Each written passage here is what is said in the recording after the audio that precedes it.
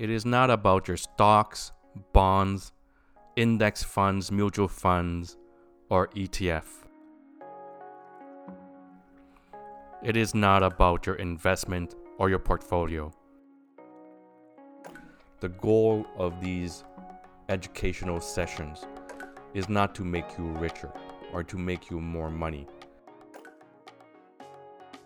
Time is the only true asset you and I have. How's my financial health, Doc? Welcome to the Financial Literacy Podcast for Healthcare Professionals, where financial security and wealth topics are not a taboo.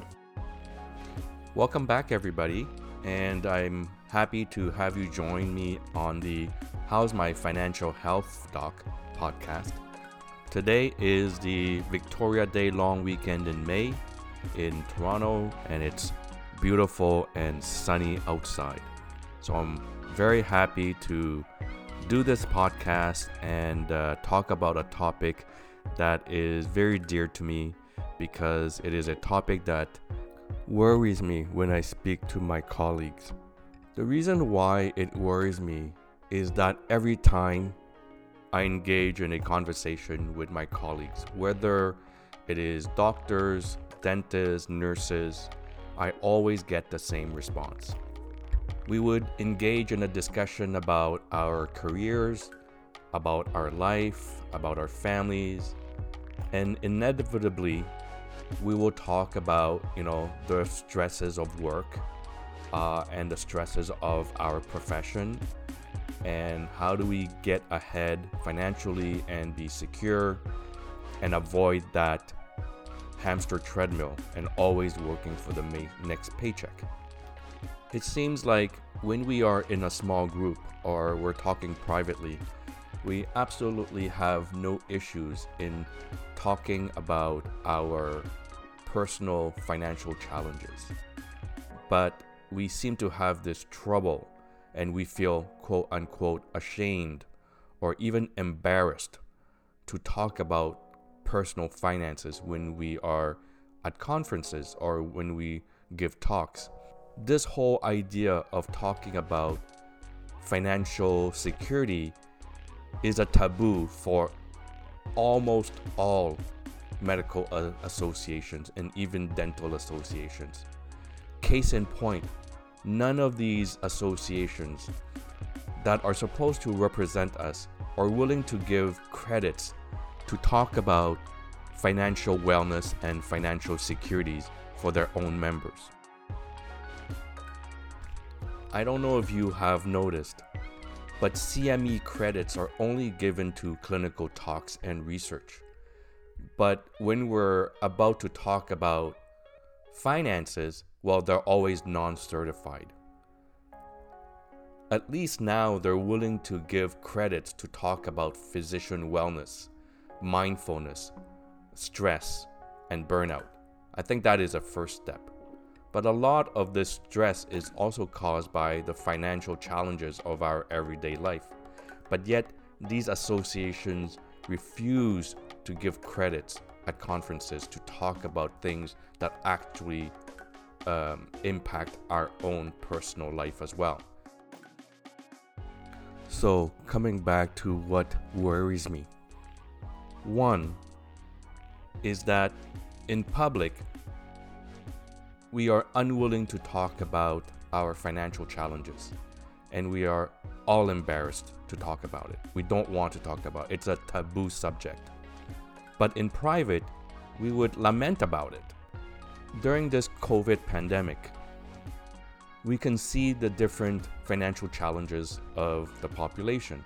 All we have to do is turn on the evening news and just listen to how many people have lost their jobs, how many restaurants are closing, how many people are not going to be reopening. And so the financial impact is humongous. That being said, the financial impact to physicians and nurses are also significant. A lot of my colleagues are working at different emergency departments where the volume has dropped by at least 50%. In the US, I get emails from my colleagues that are experiencing the same thing. My family medicine colleagues are also experiencing the same drop in income. All we have to look at are the patients who are not willing to come to the clinic anymore. Even if they are doing telephone or even virtual consultation, the volume has significantly dropped. And we have to think about all our colleagues that do urgent care or walk-in clinics. Those numbers have plummeted. And so for many of our colleagues, a real financial stress is a real thing during this pandemic. The sad thing is, none of us wanted to talk about it prior to this. And so therefore, how could we have prevented this stress? How could we have protected ourselves? Adding financial stresses to our clinical life, where it is already very stressful, is definitely an unhealthy way to go through life. Now, a lot of our colleagues work in a fee-for-service environment. And so a drop of more than 50% really represents a significant and real drop of 50% in income. Coming back to the second reason why I am worried is that when we talk about financial literacy, the first thing that everyone wants to talk about are their investments, stocks, bonds, real estate. As healthcare professionals, we don't have a lot of time. That's the most common argument I get from people. I don't have the time. So I understand that. I mean, I'm a clinician myself. So when we don't have time, what do we think is important when we talk about finance? It seems like as a group, we think investment is the only topic we should talk about. And it's actually wrong.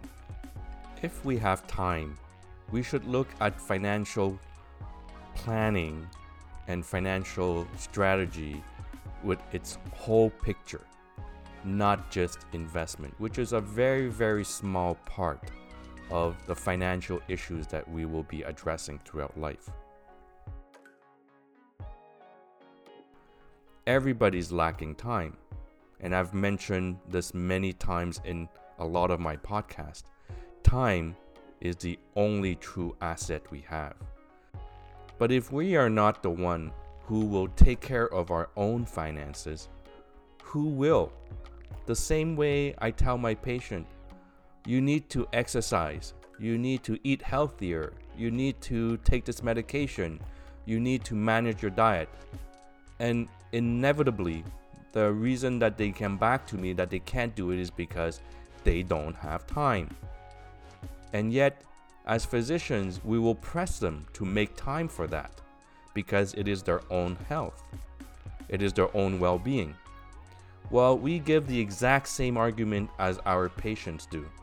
Because if we can tell them to make time, we can tell ourselves to make time. And I understand that. Some of us really don't want to make time because really if we wanted to, we could. It is really a question of priorities. If we don't set priorities, we relinquish all our decisions to an advisor and let the advisor make all the decisions on our financial life. When you do that, you are actually giving out control.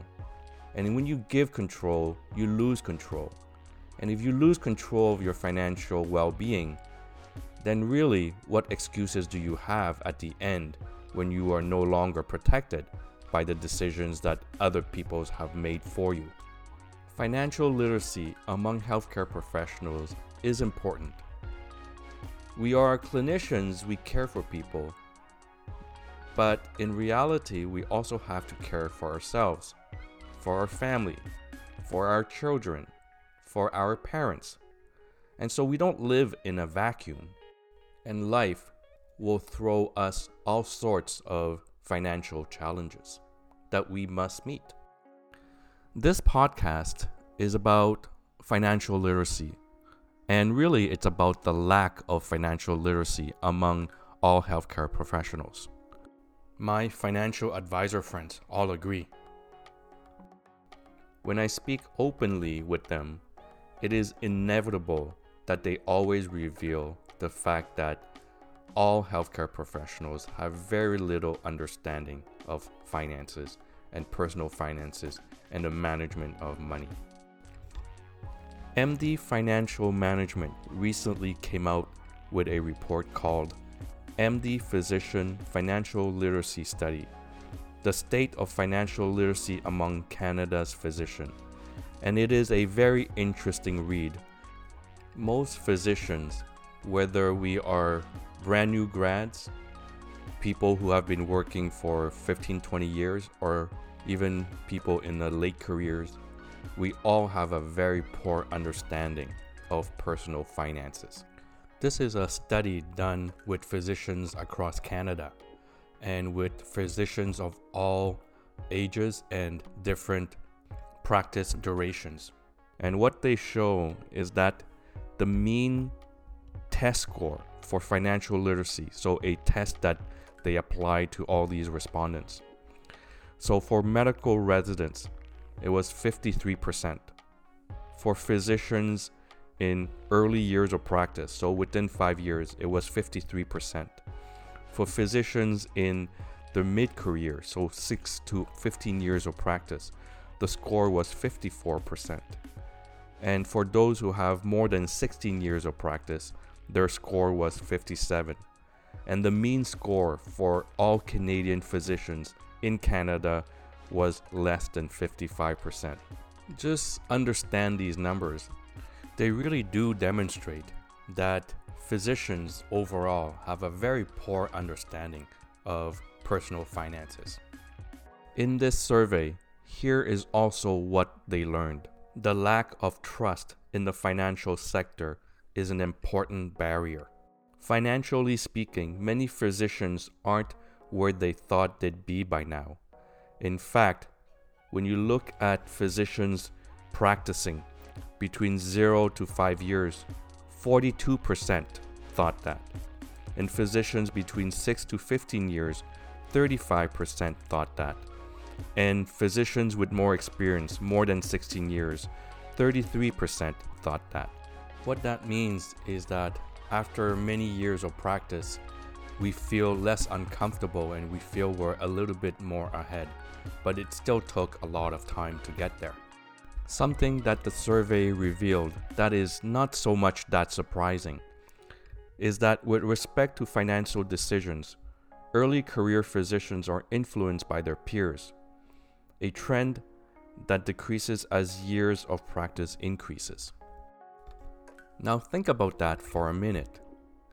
If early practicing physicians are relying on more mature physicians for their personal finances, and at least 1/3 of physicians in late career feel that they are behind, then how good is the advice given by our more older colleagues?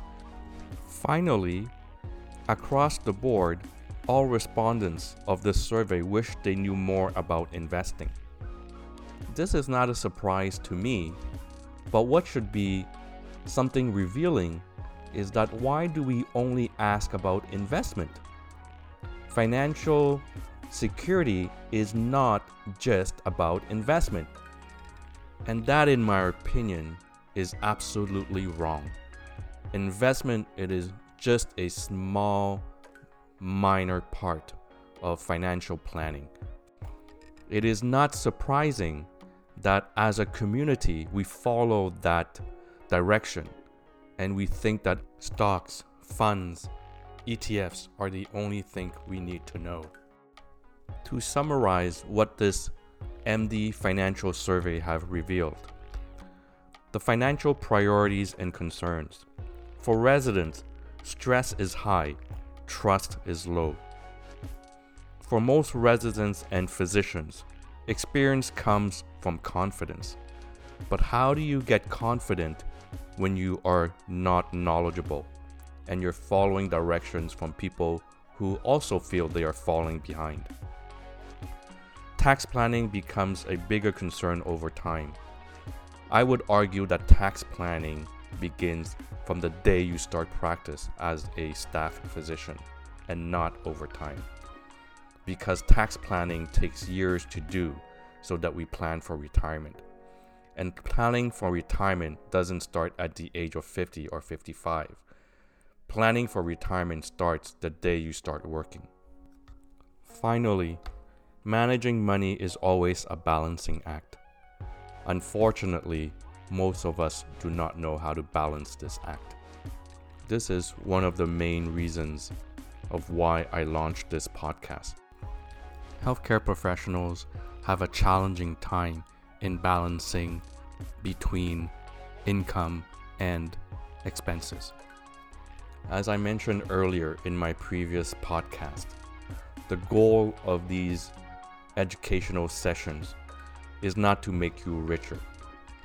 The goal is to help you balance the act and find financial security so that you no longer have to live paycheck to paycheck and feel that you must run on that hamster treadmill. All of a sudden, you will realize you have more time and time to do whatever you would like to do. Time is what good financial literacy will provide you. So, what is financial literacy then? If you Google Investopedia, financial literacy is the ability to understand and effectively apply various financial skills, including personal financial management, budgeting, and investment. Financial literacy helps individuals become self-sufficient, and that's an important word, self-sufficient, so that they can achieve financial stability. And stability is also a very important word. And so the stability part of this definition is important. How do we create that buffer and protection so that we can manage through crises like the one that we currently have with the pandemic? Financial literacy is the ability to understand and properly apply financial management skills. It is applied to financial planning, managing debt, accurately calculating interest, and understanding time value of money. The primary principles of financial literacy include learning how to budget, track spending, effectively pay off debt, and properly plan for retirement. When you read textbooks on financial planning, and I have one here as an example, it's called Practicing Financial Planning for Professionals, written by Sid Mitra. And in his opening of his book, financial planning is described as a process that takes you through 8 domains. And those 8 domains are built into a mnemonic called security, standing for financial security. And S stands for safety through risk management planning, which is the number 1 step. E stands for educational planning. C stands for cash management, savings, credit, and debt planning. U stands for ultimate disposition through estate planning. R stands for retirement planning.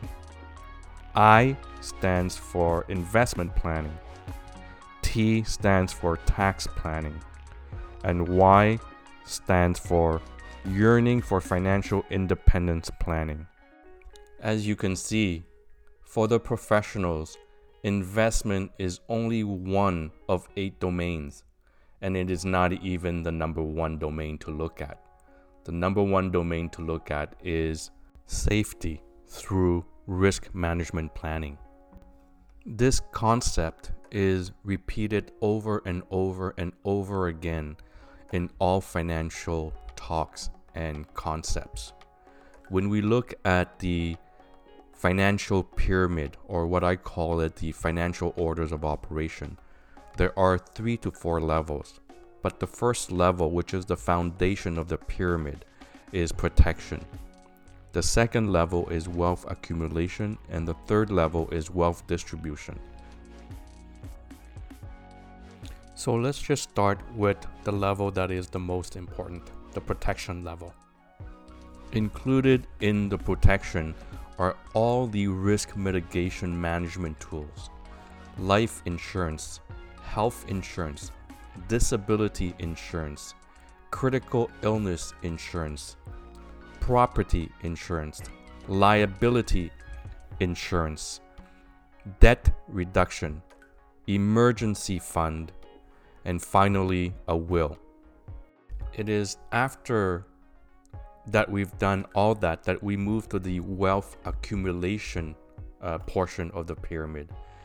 And in that portion, it is separated into savings and accumulation, growth and diversification, and lastly, speculation. So in the first order in wealth accumulation, it is about savings and accumulations. So when we're talking about savings, we're talking about savings account. We're talking about RRSPs. We're talking about TFSAs or other type of savings for retirement. We also talk about home ownership, education fund, and an emergency fund if we have not done so in the first protection phase. And in this phase, when we talk about saving accounts and retirement accounts, we obviously cannot neglect investments, things like stocks, bonds, and funds, and index funds and mutual funds. So it is really at this stage that we start thinking about that. However, that being said, stocks and funds and bonds are not the only vehicles allowable in an RRSP or TFSAs. There are other type of products that are more secure but give a good return that are still eligible for RRSP and TFSA and other retirement funds. The next step in the echelon for wealth accumulation portion of this pyramid, we can see that it is growth and diversification. And this is really the area when we look at investments properly. So when we look at bonds, stocks, index funds, mutual funds, and ETFs. If we wanted to be a little bit more risky and having a gambler type of philosophy, we can look at speculations, at which point we'll look at real estate, we'll look at forex, we'll look at futures, and we'll look at options. But again, these are sophisticated type of products. I mentioned real estate as in the wealth accumulation portion. In that particular echelon, real estate is about investment real estate. To invest in real estate, one must properly set the foundation and set the cement for protection and buffer and risk management. Coming back to this first echelon, there's a mention about debt payment. And so in debt payment, we need to understand the balance between expenses and income and cash flow. If our monthly cash flow is always negative, it is almost impossible to create financial security and financial wealth.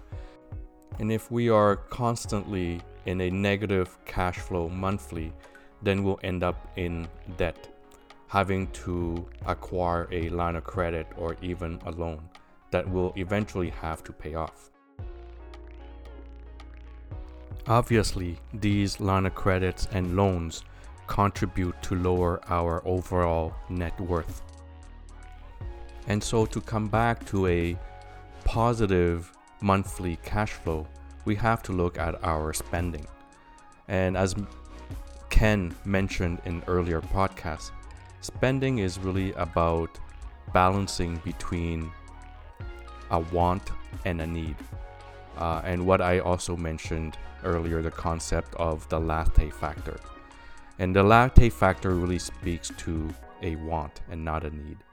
And so we have to look at our monthly expenses and see what is really absolutely necessary or what is discretionary.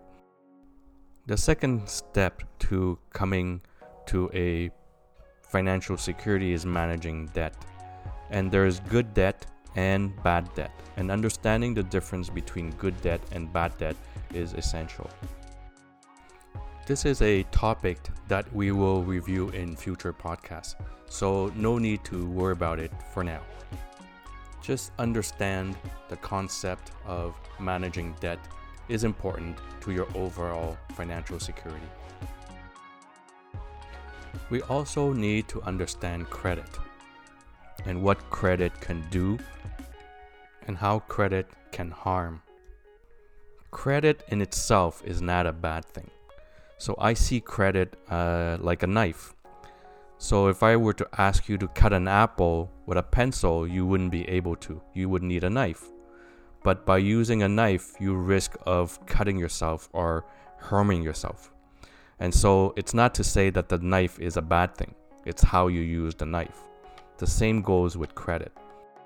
Having a basic understanding of personal financial concepts is fundamental.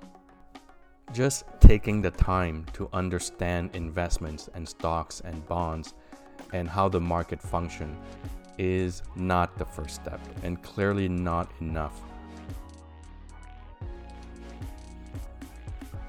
If you are going to take time to learn and understand about your own personal financial security, then I urge that you start by understanding and learning about the protection echelon of that financial pyramid.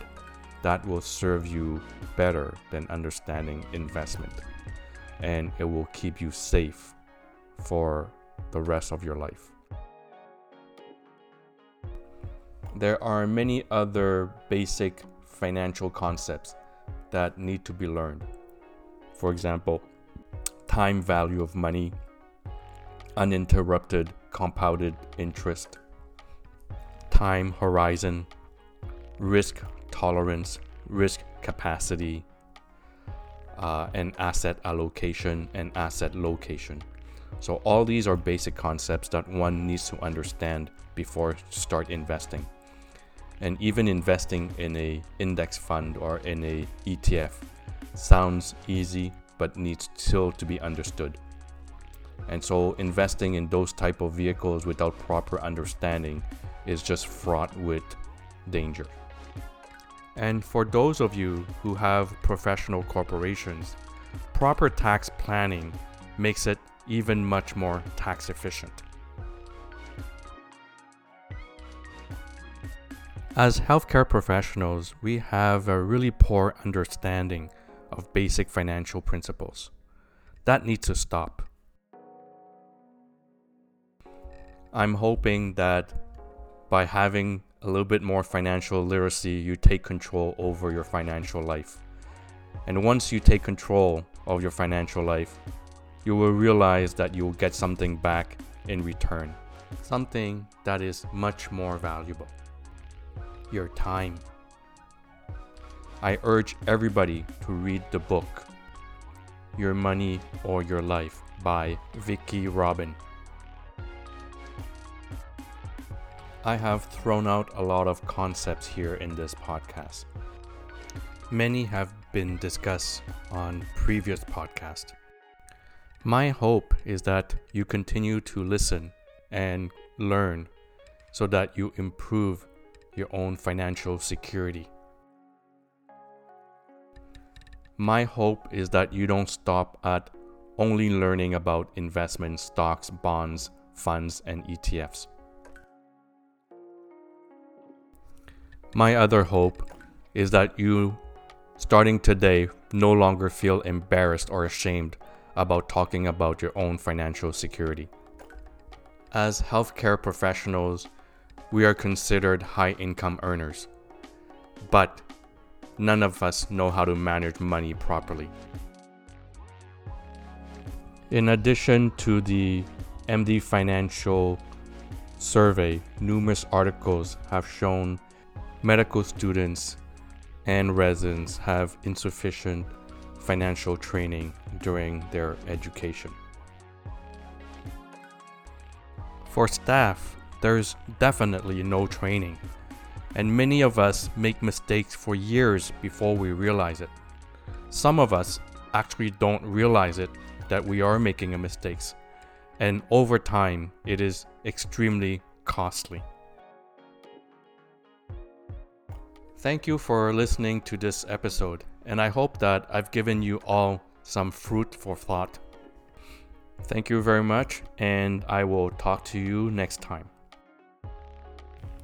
How is My Financial Health Doc podcast is hosted by Dr. Vukit Tran. Dr. Tran is a physician with a special interest in personal financial security and wealth education. Dr. Tran does not render or offer to render personalized investment or tax advice through this financial podcast. The information provided is for informational purposes only and does not constitute financial, tax, investment, or legal advice. Please confer with your advisor, lawyer, or accountant for specific advice.